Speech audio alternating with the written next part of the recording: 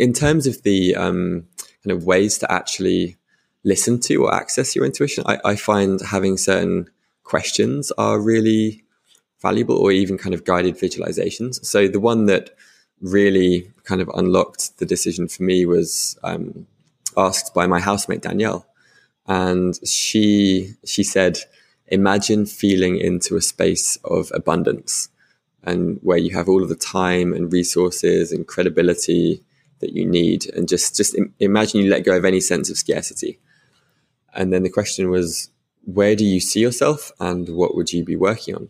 So for me, it's not necessarily just listening to that voice over the kind of thinky stuff. I think it's more of an integration between the two.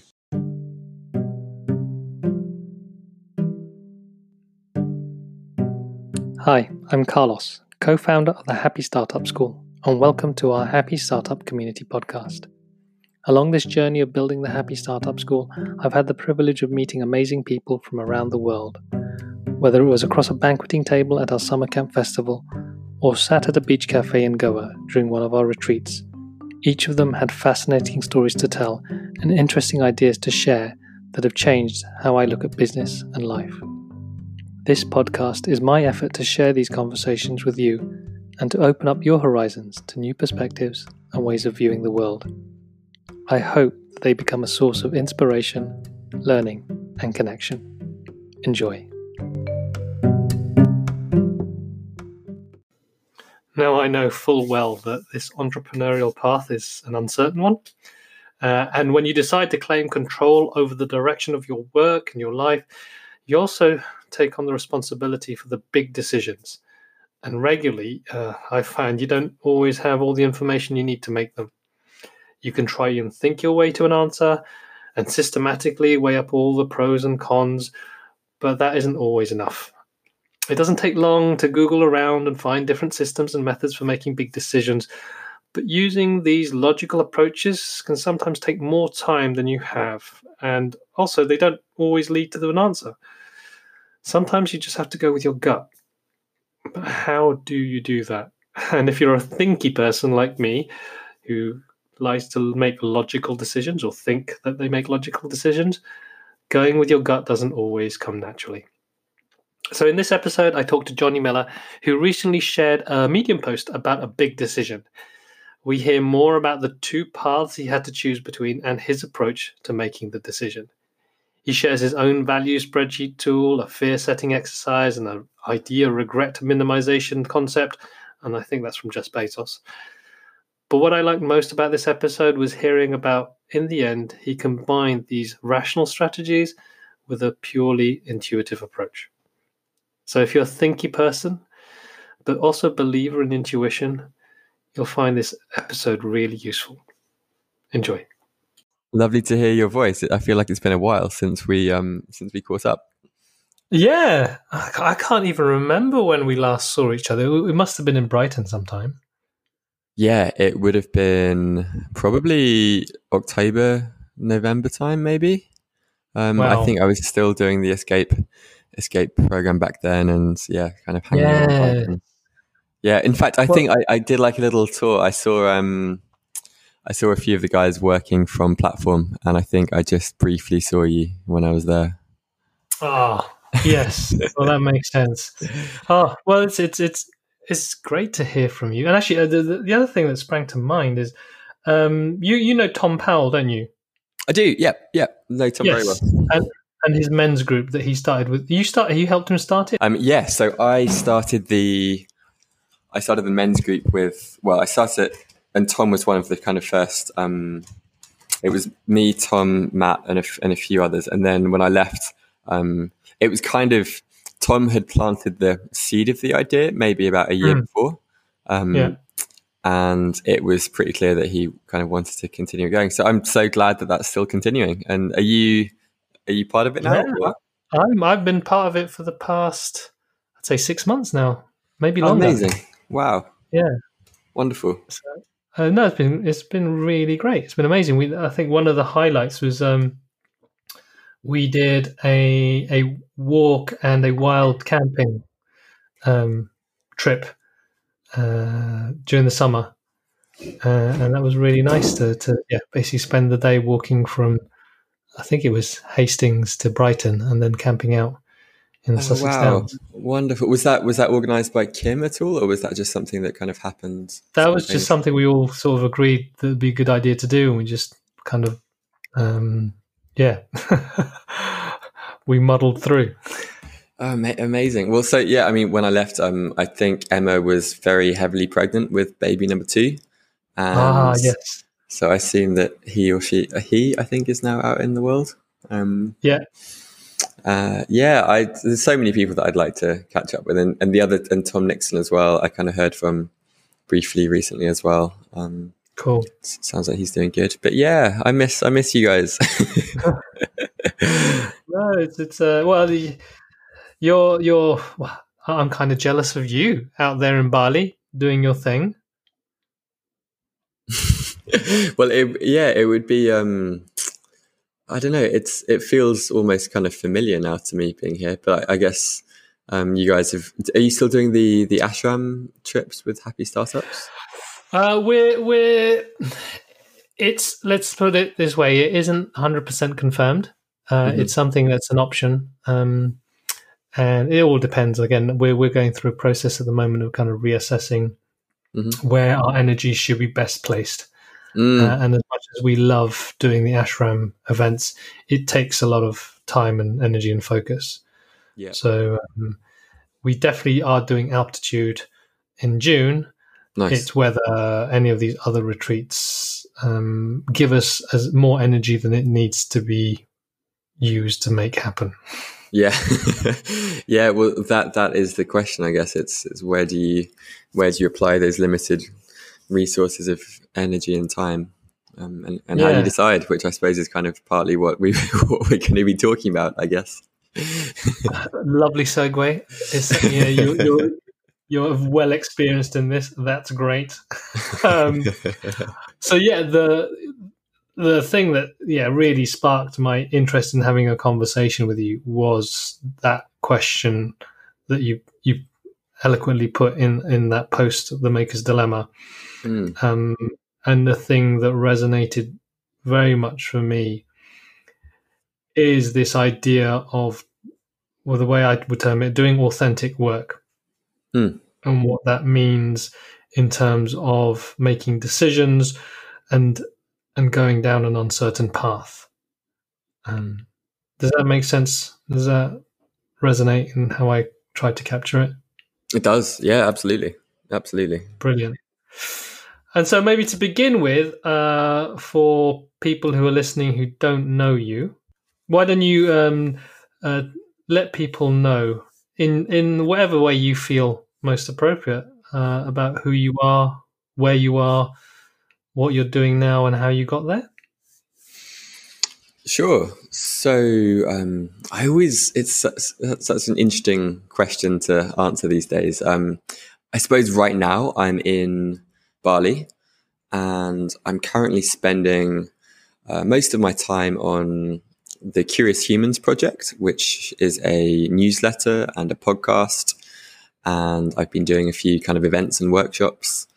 And yeah, I've been doing some experiments for the last, most of this year, really. And before that, I worked with an amazing organization called Escape the City, leading their startup accelerator program in London. And before that, I had my own startup called Maptia, which is, I think, how we originally connected, because you very kindly invited me and my two co-founders to speak at one of the Happy Startup summer camps many years ago now. The second ever one. Yeah, wow. I mean, that feels like a lifetime ago. And we shared it was the story of our last 1,000 days, I think, was the kind of the framing of the story. And we talked about the 1,000-day journey of building Maptia and some of the lessons that we'd learned along the way. Yeah, it's probably been at least another 1,000 days since we gave that talk. At least. Yeah. Well, there's so many things we could dive into there, because there's the Maptia question, but I'm going to keep it focused. So you are now in Bali. You're doing the Curious Humans thing. Maybe just share what that means to you. Sure. So Curious Humans was I suppose initially it was my, I had a question of why we don't tend to keep hold of our curiosity when we kind of grow into adulthood, and how some of the people that I look up to have managed to reclaim it, and just why we don't take our curiosity seriously as adults. And for me, this project has been kind of turning the lens of curiosity back on itself, and has also just been a platform for me to explore some of the things that I'm curious in. And I've really been enjoying the podcast, especially, which has just led to very diverse and deep dive conversations with people that I wouldn't usually get a chance to talk to. And I've talked to people from astronomers and poets and philosophers and entrepreneurs and a curiosity researcher. So it's just been a really wonderful jumping off point for deep dive conversations as I'm kind of exploring what comes next and what the next chapter of my life might look like. And so far with this word curiosity, you mentioned that, for whatever reason, many of us become less curious as we get older. What have you learned so far from your conversations about why that happens, and also how some people seem to keep hold of it? Yeah, so I think there's a mixture of things. A lot of it tends to, I think it begins in school, as a lot of things do. And I think at school we get rewarded for giving correct answers as opposed to asking interesting questions. And I think that's a big part of it. And that kind of continues through university and when we have our jobs and careers. And so I think a big part of it is learning to take our questions more seriously and learning the art of asking good questions. There's also different types of curiosity. There's, as I learned from from Anna Starkey, her name was, and she talks about the difference between diversive and epistemic curiosity. And diversive curiosity is kind of the curiosity that you'd associate with young children, kind of asking lots of different questions in various different domains, whereas epistemic curiosity is more going deep in one specific area. But I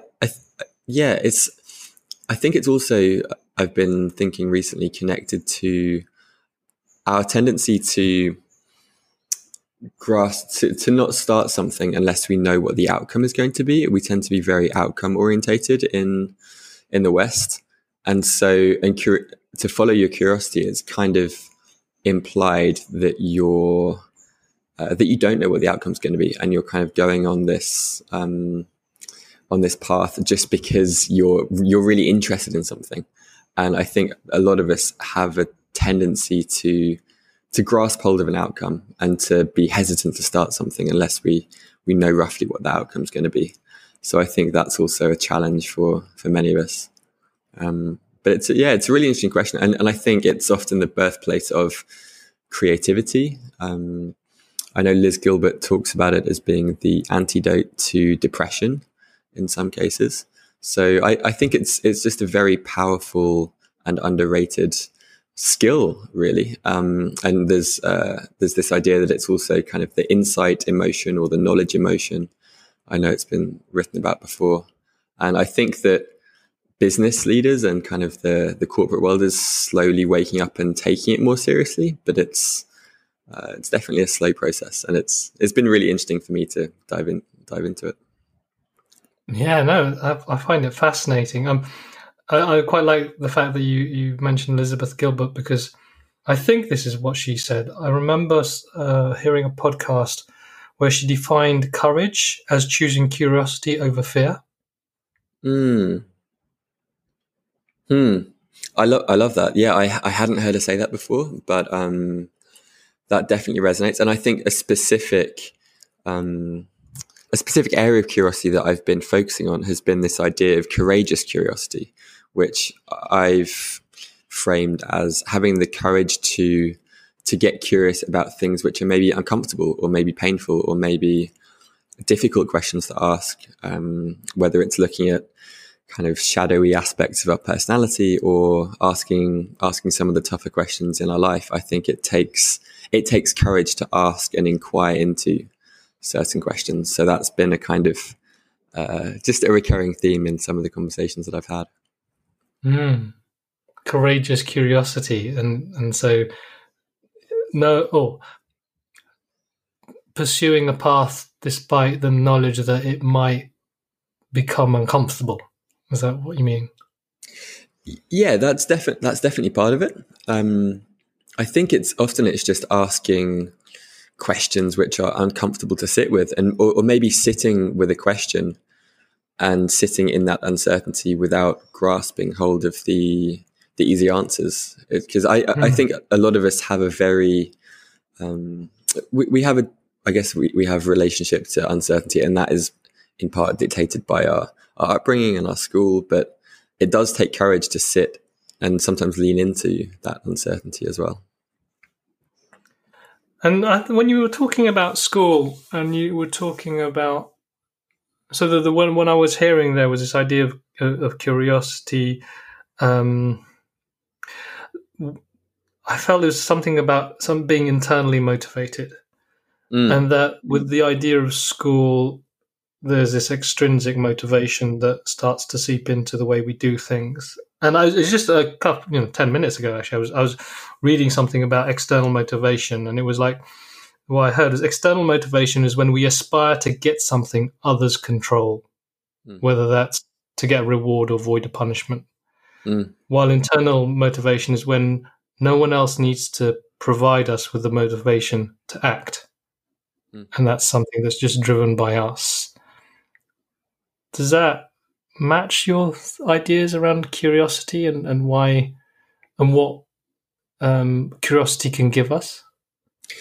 Yeah, it definitely does. And what came up for me as you were saying that was just the curiosity that kids have, where they'll ask sometimes, I think the average is like 150 to 200 questions a day sometimes when they're quite young. And there's no kind of external reward for asking a lot of these questions. And often they'll get, not punished, but their parents might get annoyed because they're just constantly asking why the entire time. And I think that there is that real intrinsic reward for satiating our curiosity. And it can sometimes be almost uncomfortable if there's a question that maybe like half of the answer, but you don't quite have a complete solution. And it's almost, you can almost feel your body tense up when you want to know the answer to something. And it feels really good to seek and to kind of have certain questions or problems answered. And yeah, in terms of how that maps onto intrinsic or extrinsic motivation, often that's what we kind of learn to be motivated by, I think, a lot of the time.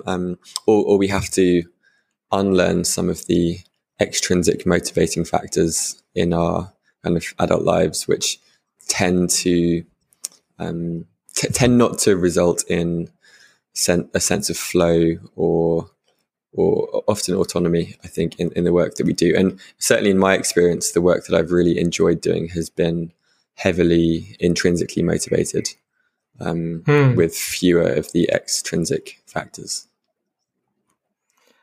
And so what the kind of the pattern I'm seeing, and please correct me if this doesn't sound right, but there's around the extrinsic motivation, there's a certainty, there's a path, there's a set of steps that feel tangible and less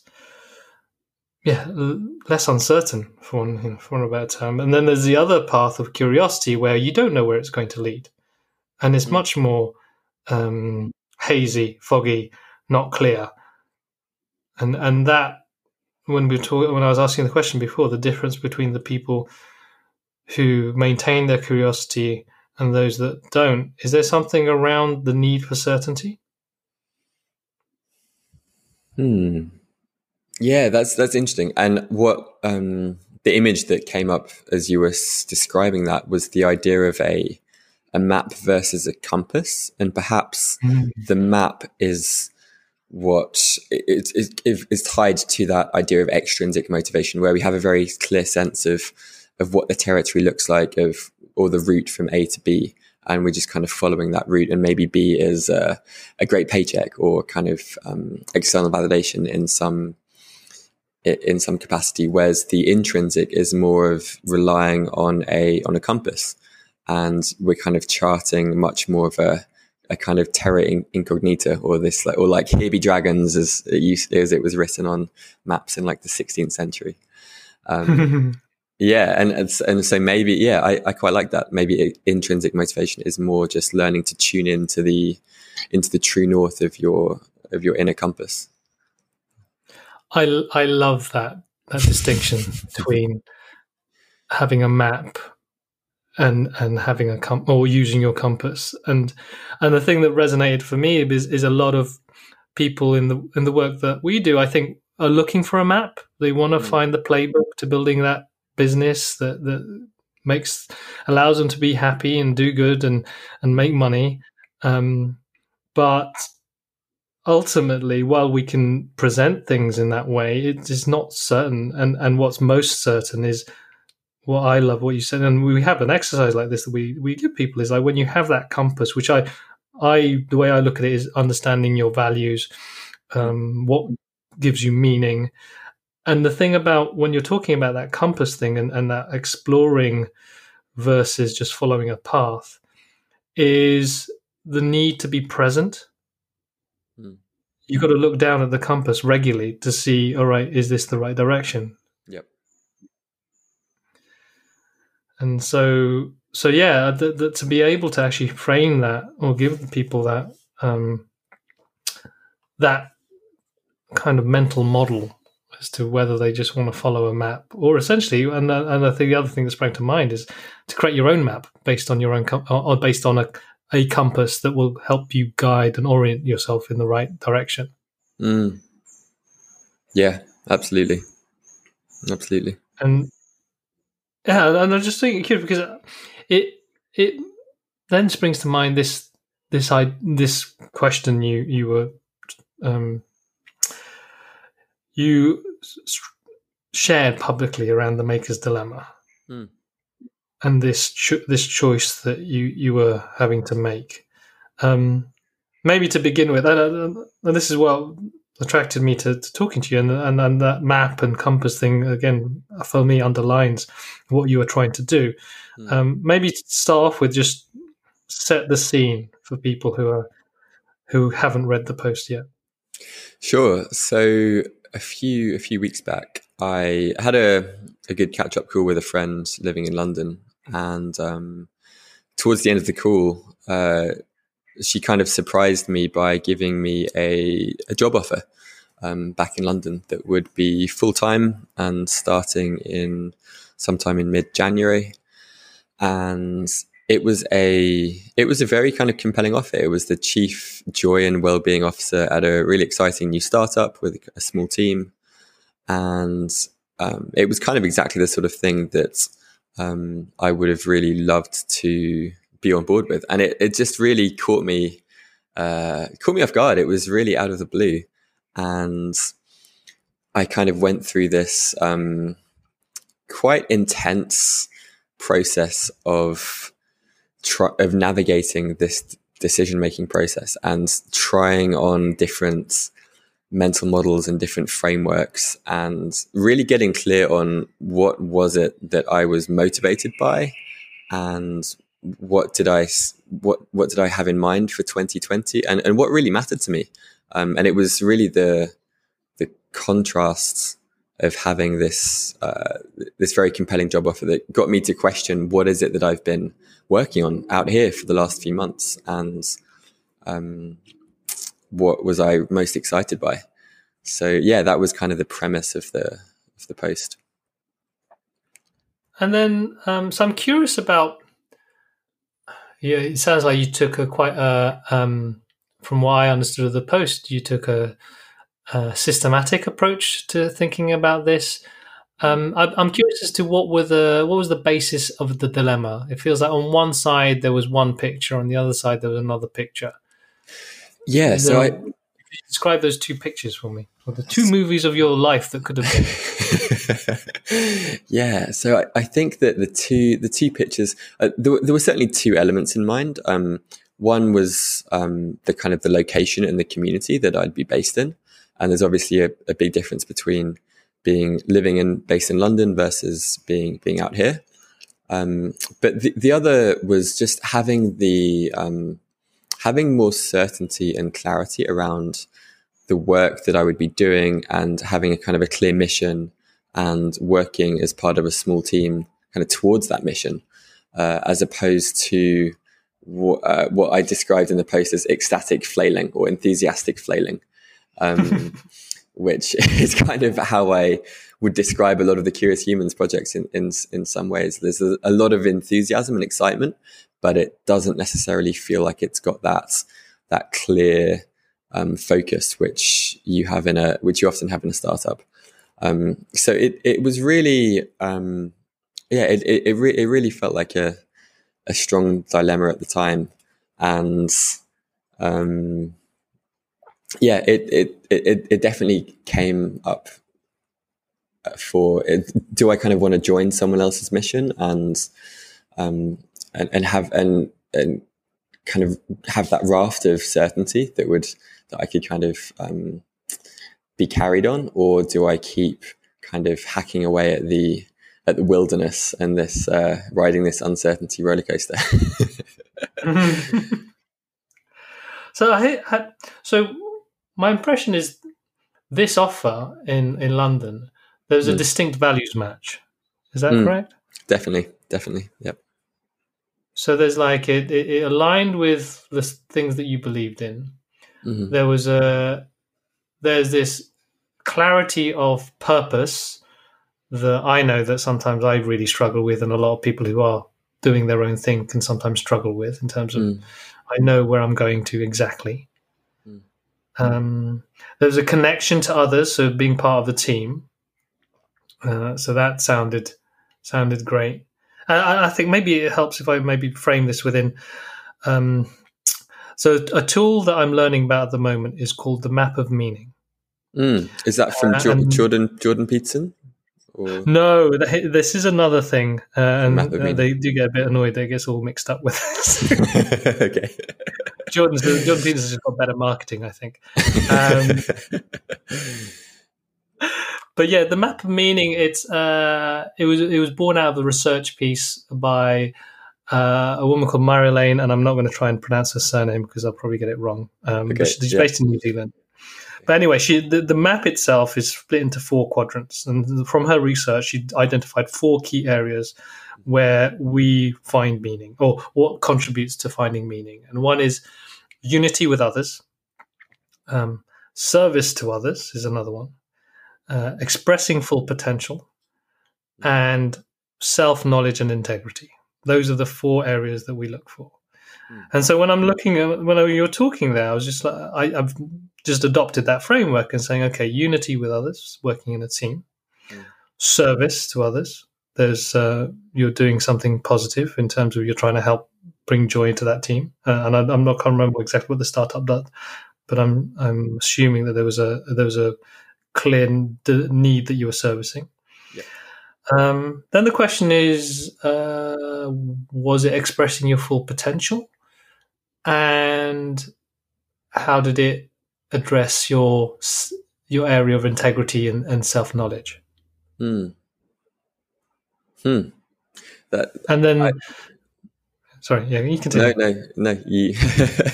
Please. So there's that, and so this is why I was thinking in terms, and this maybe I'm dissecting it too much, but it was just a way to look at this. And so the idea behind this map is that you could have real purpose. And so the idea is, so the example I love to hear that really home for me is a teacher. A teacher has a very strong purpose, and the purpose is to impart knowledge and then educate others. But if but meaning is about the daily experience. Yeah, And if they don't absolutely. feel a sense of unity to others, or if they don't feel like they're growing, or Yeah. the way they're working is against their values, it doesn't matter how purposeful the job is, it doesn't give them meaning, and so there's no motivation. Mm. So yeah, I was just curious, is like, if you're looking at it through that, was there something that was lacking in those two other areas? Yeah, it's really interesting, and I think as I kind of wrote in the post, there were a series of I even created my own decision-making spreadsheet that kind of looked through the lens, and I tried to quantify how I felt these different areas were reflected based on my values, which it sounds like kind of quite similar to the workshop or the exercise that you take people through at Happy Startups. I think that definitely for me, there's often a big... there can be a big difference between being part of a mission and a purpose versus the daily experience of working on that, which you kind of alluded to. And I love I think it's an Annie Dillard quote that how we spend our days is in the end how we spend our lives. And that was definitely a big insight for me at Maptio, where I felt very aligned with the overall mission and purpose, but the kind of the daily experience wasn't really connecting me to that feeling of contribution or mission. And with this, I think that I think it would be more around kind of the third and fourth quadrant, in that where I feel like I would be expressing my gifts or my fullest potential. And I think that's probably where the place where the decision was made from. Yeah, could you just remind me of the third and fourth quadrant again? What So the one was and expressing full potential, and then it was integrity, mm, and basically living with integrity. that's interesting. Yeah, I mean, I feel like I would have learned a lot in either direction. I mean, in some ways, it was a very fortunate place to be in, between kind of choosing to work on some of my own projects versus joining a great team. Like, it's definitely a very privileged position to be in. I think that ultimately the question or what swayed it in the end was probably a question of integrity, and this idea that when I really kind of felt into the space of what I wanted to be working on next year, or at least for kind of the next chapter of my life, it's definitely the Curious Humans project, and I feel like I've kind of got this thing inside me that wants to be expressed, and that it's really just kind of fear that is getting in the way of that. And if I'm kind of living in integrity with myself, that is what I feel called to express in the world, and the kind of the gifts that I feel called to share. I think that it probably does come down to the question of integrity. It's interesting though. I like the framework. And I'm really curious about this idea of feeling into something. And it's taken me a while to even just remotely understand what that means.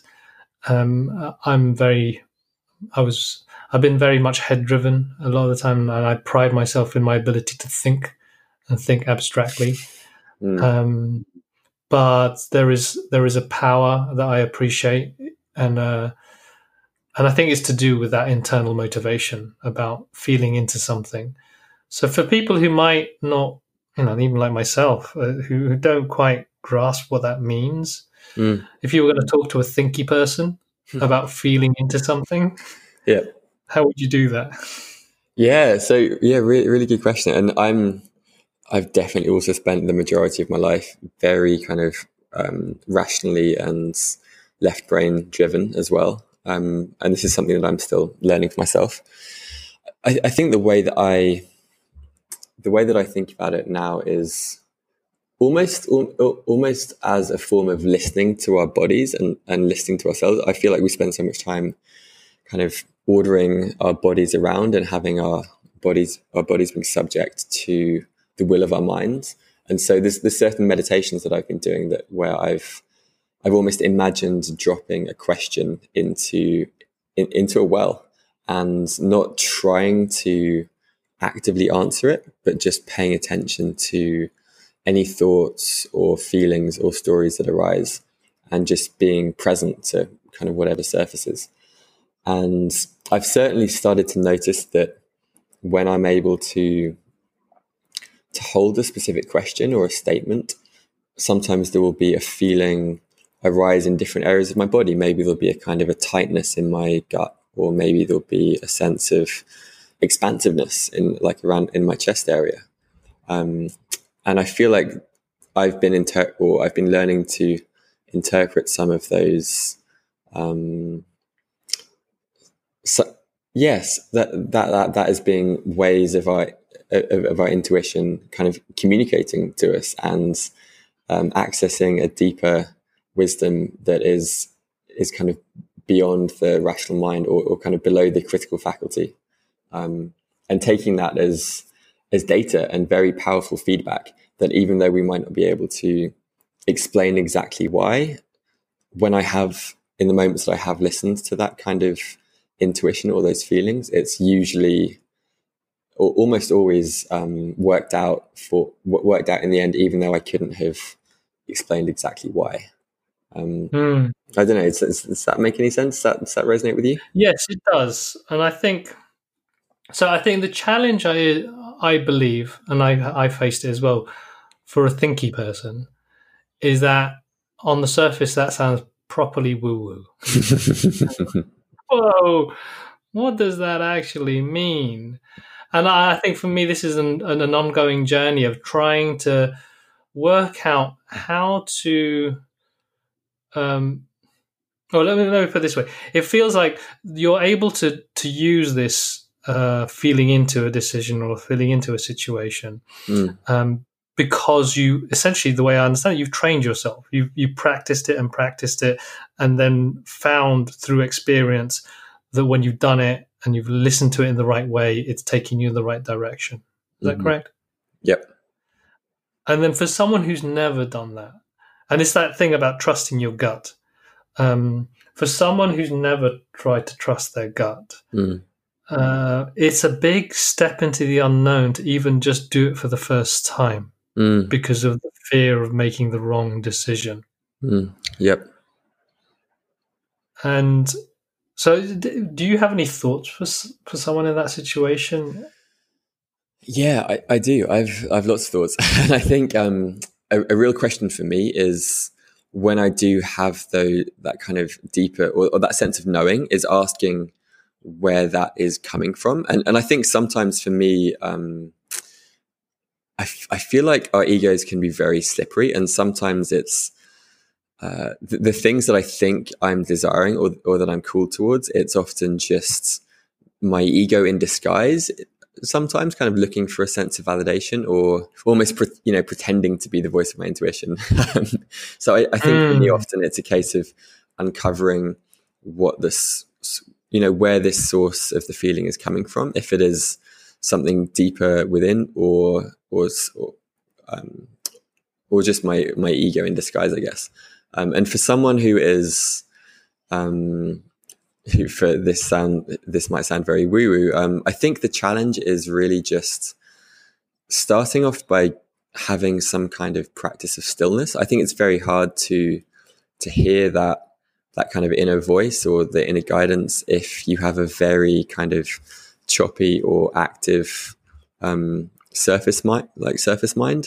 I sometimes think of it as like dropping a pebble into a lake, but if there's lots of waves on the surface of the lake, it's very hard to see below. So I think often it just begins with calming down a little bit, maybe having some stillness or having some peace in your day, or perhaps a journaling practice to to just get still enough to kind of listen to whatever is surfacing. I think that also for me, the practice of morning pages has definitely been very helpful, which is basically just free-form journaling most mornings, and just gradually giving that part of that kind of right brain part of myself permission to speak and to have a voice. And sometimes when you're writing, it can almost feel like you're overhearing yourself say or think things that you didn't realize were there, and it can be really profound. And sometimes when you write something on a page, or maybe you're in a conversation and something comes out that you didn't realize you thought, it feels like a real insight.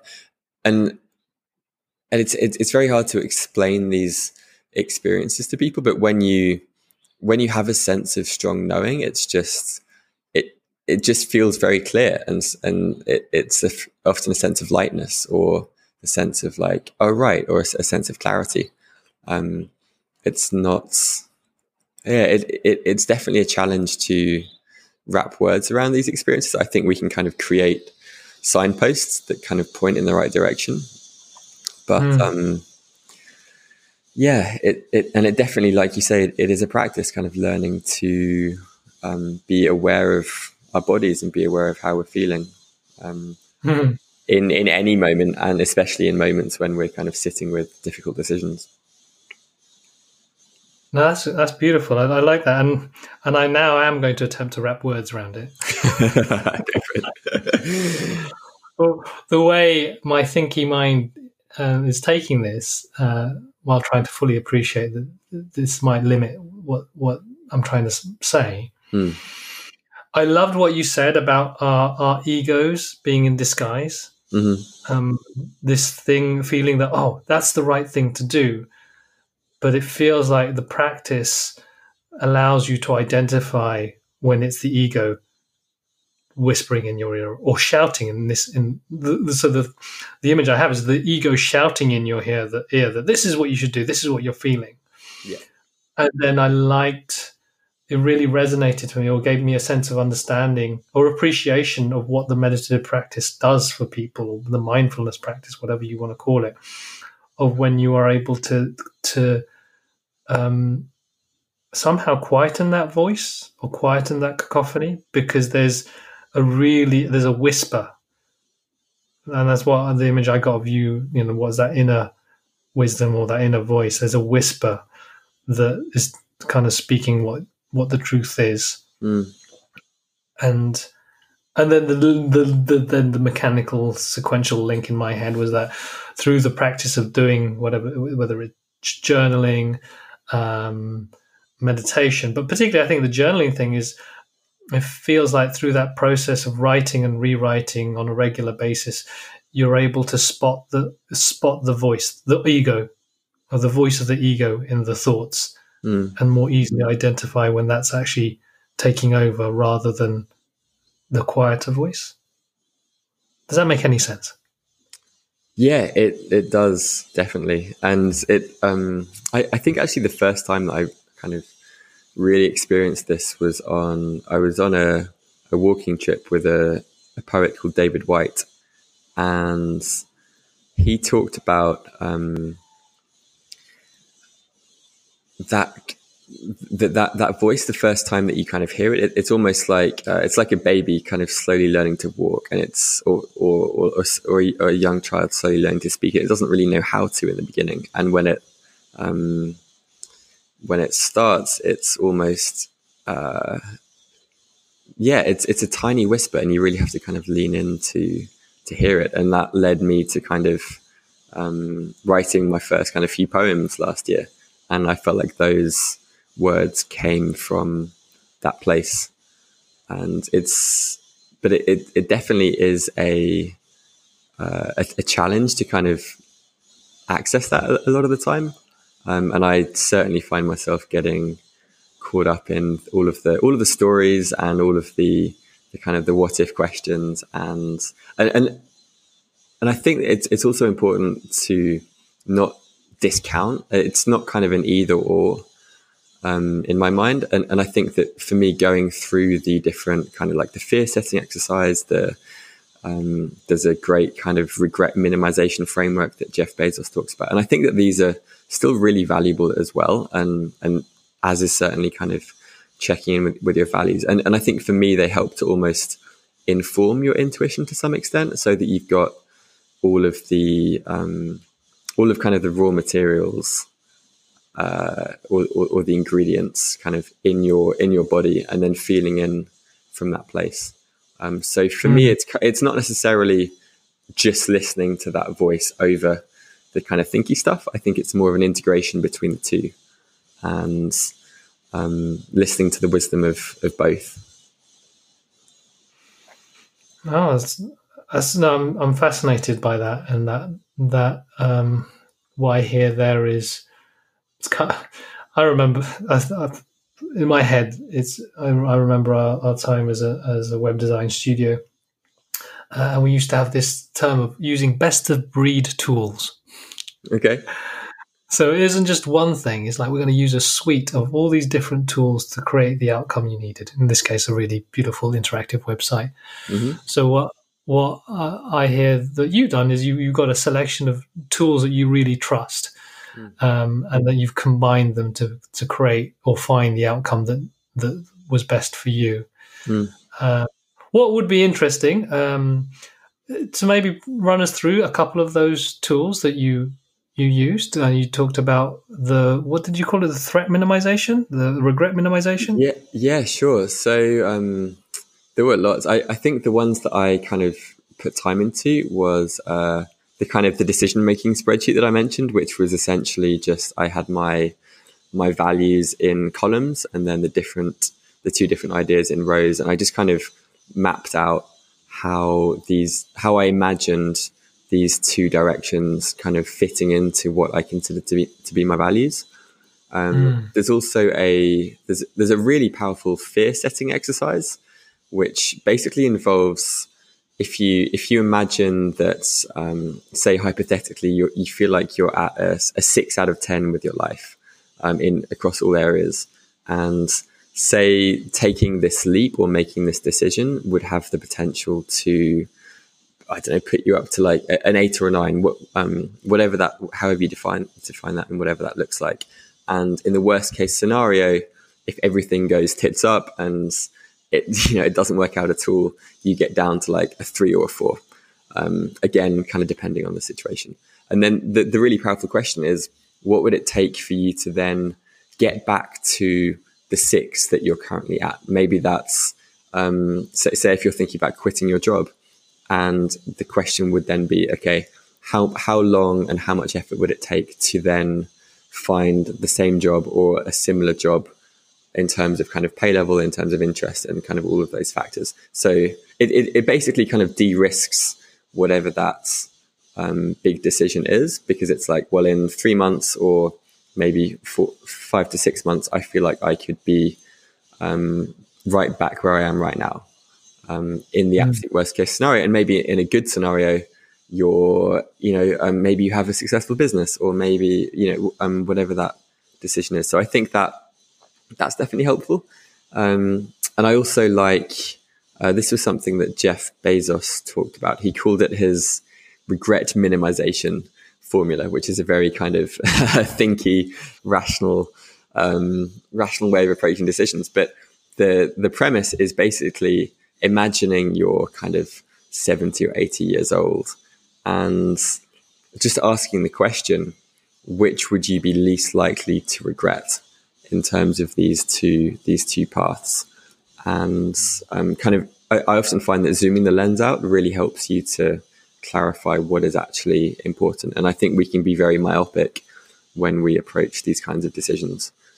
And that as well just kind of helps you to get a bit more perspective and kind of take your current emotional turmoil out of the picture slightly. And then finally, I'll just touch on, there's a really great post I'm sure you've read by Elle Luna, and she wrote a post called "The Crossroads of Should and Must," which was in many ways kind of quite similar to my own decision. and she had this very powerful illustration of a signpost. And on the left-hand side of the signpost, there were kind of 40 or 50 shoulds pointing to the left. And then on the right, there was a tiny must kind of pointing to the right. And she kind of just talked about this idea that we have all of these things that we feel like we should do in life. And some of them are important and some of them we should indeed do. But there's also that voice of must, which I think kind of corresponds to the inner voice that we've just been talking about, and that inner guidance, which is maybe it's kind of a little tug, or maybe it's just that sense of we feel pulled in some direction. Maybe it's a whisper in the beginning. And that for me, just that image of that kind of the signpost, I think has been powerful. And then in terms of the kind of ways to actually listen to or access your intuition, I find having certain questions are really valuable, or even kind of guided visualizations. So the one that really kind of unlocked the decision for me was asked by my housemate Danielle, and she said, imagine feeling into a space of abundance, and where you have all of the time and resources and credibility that you need, and just imagine you let go of any sense of scarcity. And then the question was, where do you see yourself and what would you be working on? And so I did my best to kind of sit upright and really feel into that space, and just imagine feeling this abundance in kind of all areas of my life, and dropping that question of where do I see myself and what would I be working on into the kind of well of my chest and my stomach.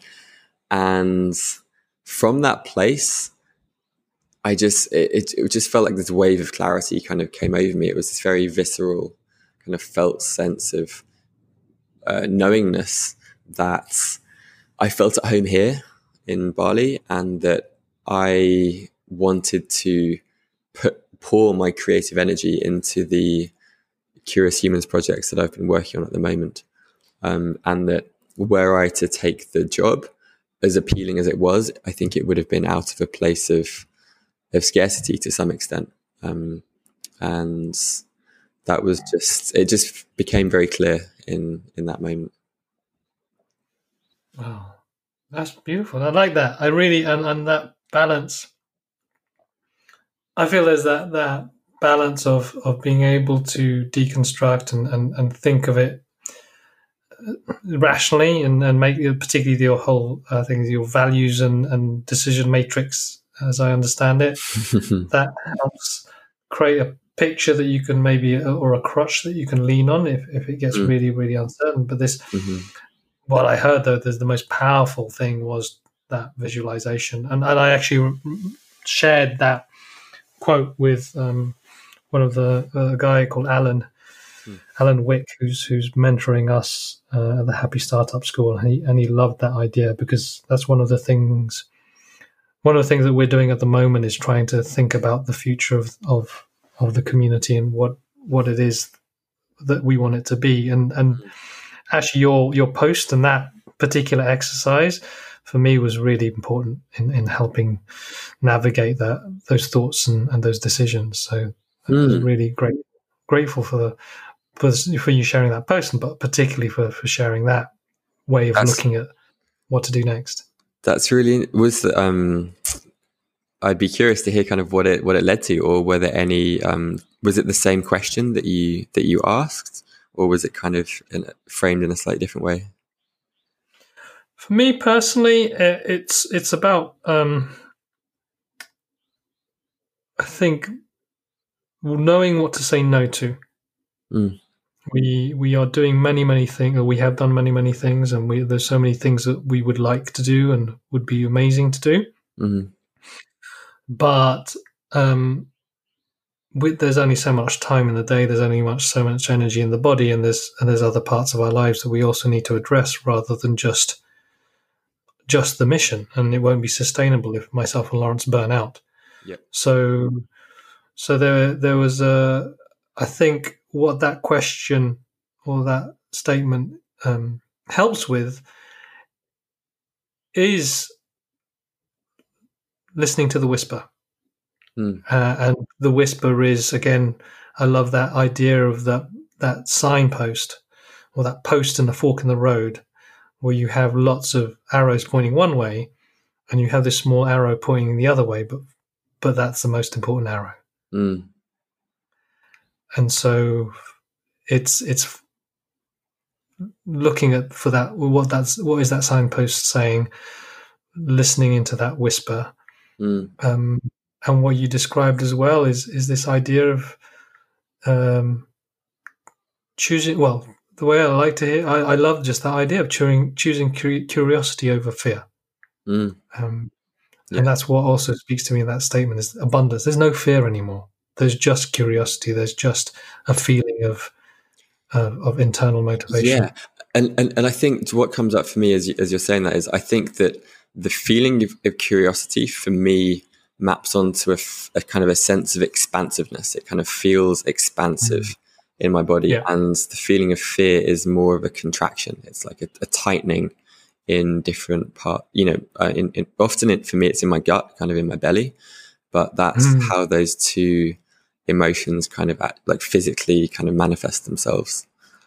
I'm glad you said that, because I did that map of meaning exercise for myself, thinking about what the community means to me. Mm. And in the quadrant of integrity, peace and ease were the first two words that sprang to mind. And when you talk about expansiveness and you talk about contraction, peace and ease is very much in the expansive space. Yeah, I really like that. And the other thing that I've also been thinking about is I think that part of this also for me was I felt like I've been lacking depth, and I've been kind of, it sounds like similar to you, I've been kind of spreading my energy in lots of different directions and not kind of going deep in any one area. And I think that part of this is also about not necessarily saying a definitive no to certain things, but just more not now. And that I get a greater sense of flow and satisfaction and just enjoyment from kind of going deep on something for a certain period of time. And then, kind of like lifting my head up again and kind of reassessing. And I think where I've been going wrong is just saying yes to everything and not necessarily having the depth or the satisfaction in any one area, because I've been afraid to kind of just focus on one thing, because I felt like it would be at the expense of these other things, which I'm also interested in. But it's more just been about these things can still happen. It's, at some point in the future, I'll hopefully have many more years or decades left in my life. There'll be plenty of time for them. But I just kind of want to focus on one or maybe two things for now that I can really pour my energy and attention into. And it sounds like you're in a similar position with Happy Startups as well. Exactly. And I think this is for what's really alive now for me, for someone listening to this, is the way I connect some of these dots. As what I think, and what I wish for anyone listening, is to be in that space of when a decision comes along, ultimately, ideally, to be able to say hell yeah or hell not now. Mm-hmm. And not because they've spent ages thinking about it and ruminating, but because they've explored a practice that allows us to just feel into it, like you said, and within hopefully minutes, if not seconds, instinctively being able to say hell yeah or hell not now. Yeah, absolutely. And so I've really enjoyed this conversation. This is whizzed by. I didn't realize how long. Yeah, it's gone from being bright light outside to completely dark in the space. Wow. Yeah, time. Gosh. So what's to close off? What's next for you? What's exciting? What are you looking forward to over the next period, however long that may be for you? Yeah, so I've just given a TEDx talk a couple of days ago in Ubud, which was Oh, nice. something that I was putting a lot of time and thought and certainly emotional energy into. And it was my birthday a couple of days ago as well, and my parents have been here for the last week, so I've been decompressing a little bit after the emotional roller coaster of the TEDx talk.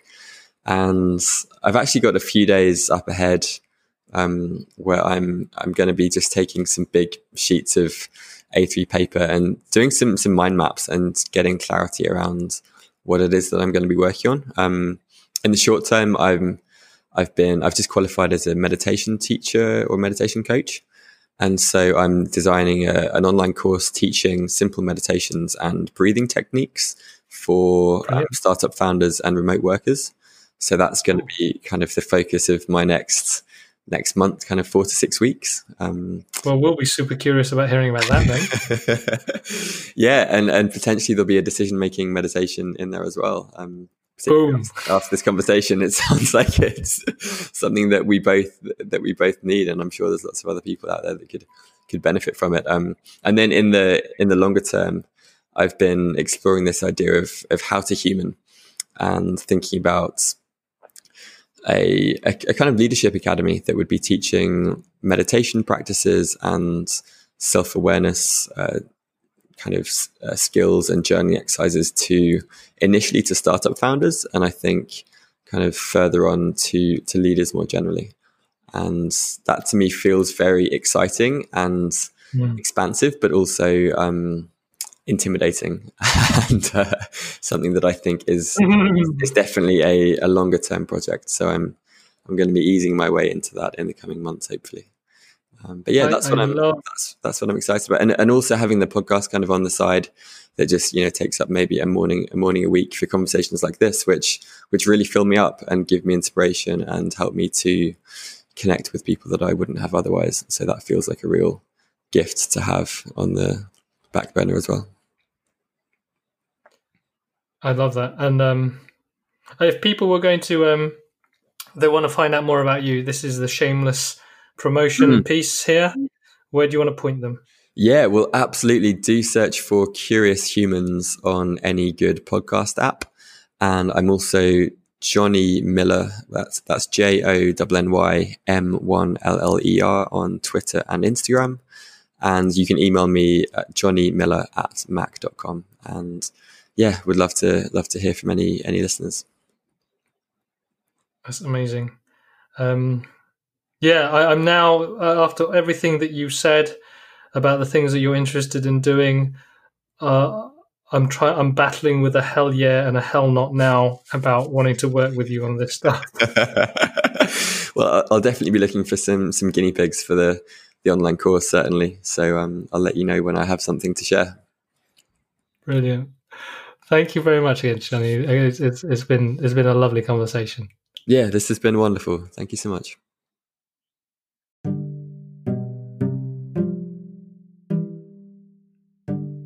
Thanks for listening to this Happy Startup School podcast. We're on a mission to help purpose-driven entrepreneurs and individuals find more alignment between what they believe and the work they do. Because for us, happiness is when what you think, say, and do are all aligned. Happiness isn't just a passive feeling, but an active way of living, which isn't always easy, but when it's done right, can be effortless. We're on a mission to help you find happiness by providing tools, courses, and community that inspires you to follow the journey of building a happy startup. This will require finding out more about yourself, as well as learning how to build a purposeful business. If you're excited by this, then please rate and subscribe to this podcast on your preferred platform, and then go to our website, thehappystartupschool.com. You can also read our blog at ahappy.link/read.